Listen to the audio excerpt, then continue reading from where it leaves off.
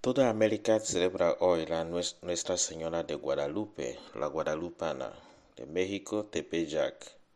El Señor está contigo, jueves 12 de diciembre.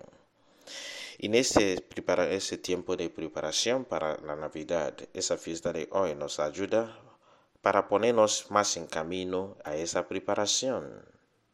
Como el Papa Francisco decía en esta fiesta de Guadalupe el año pasado, la visita continua de María, su recorrida, sus apariciones, es un gesto de caridad, de quedar porque está preocupada por sus hijos y sus hijas, que están mal. Y por eso, como una madre amadísima, nos cruza los brazos para mirar desde lejos, se acerca, se aproxima.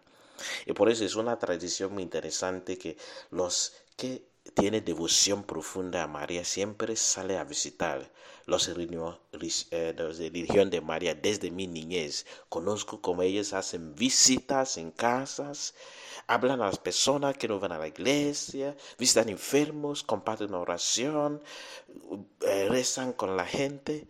Y como apostolado de María llevamos oración en las casas donde están personas enfermas o una familia con muchos problemas o una persona con dudas en su fe. Visitábamos casas rezando Rosario. Es la misma. Y seguiría hoy la espiritualidad de María, la preparación de Navidad, vivencia de Adviento, salir, visitar, orar, acompañar, interceder.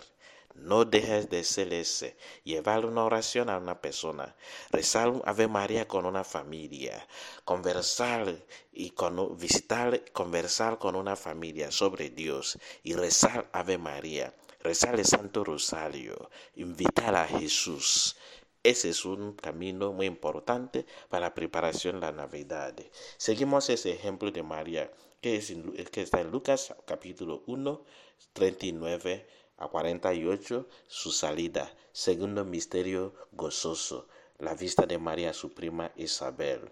Acompáñate esa fiesta con ese espíritu de salir, de visitar, rezar Ave María, rezar el Rosario, enseñar a rezar el Rosario. Puede ser en la cárcel, puede ser en casa de niños sin padres, puede ser en la casa de los enfermos, puede ser en el hospital, puede ser también en tu vecino.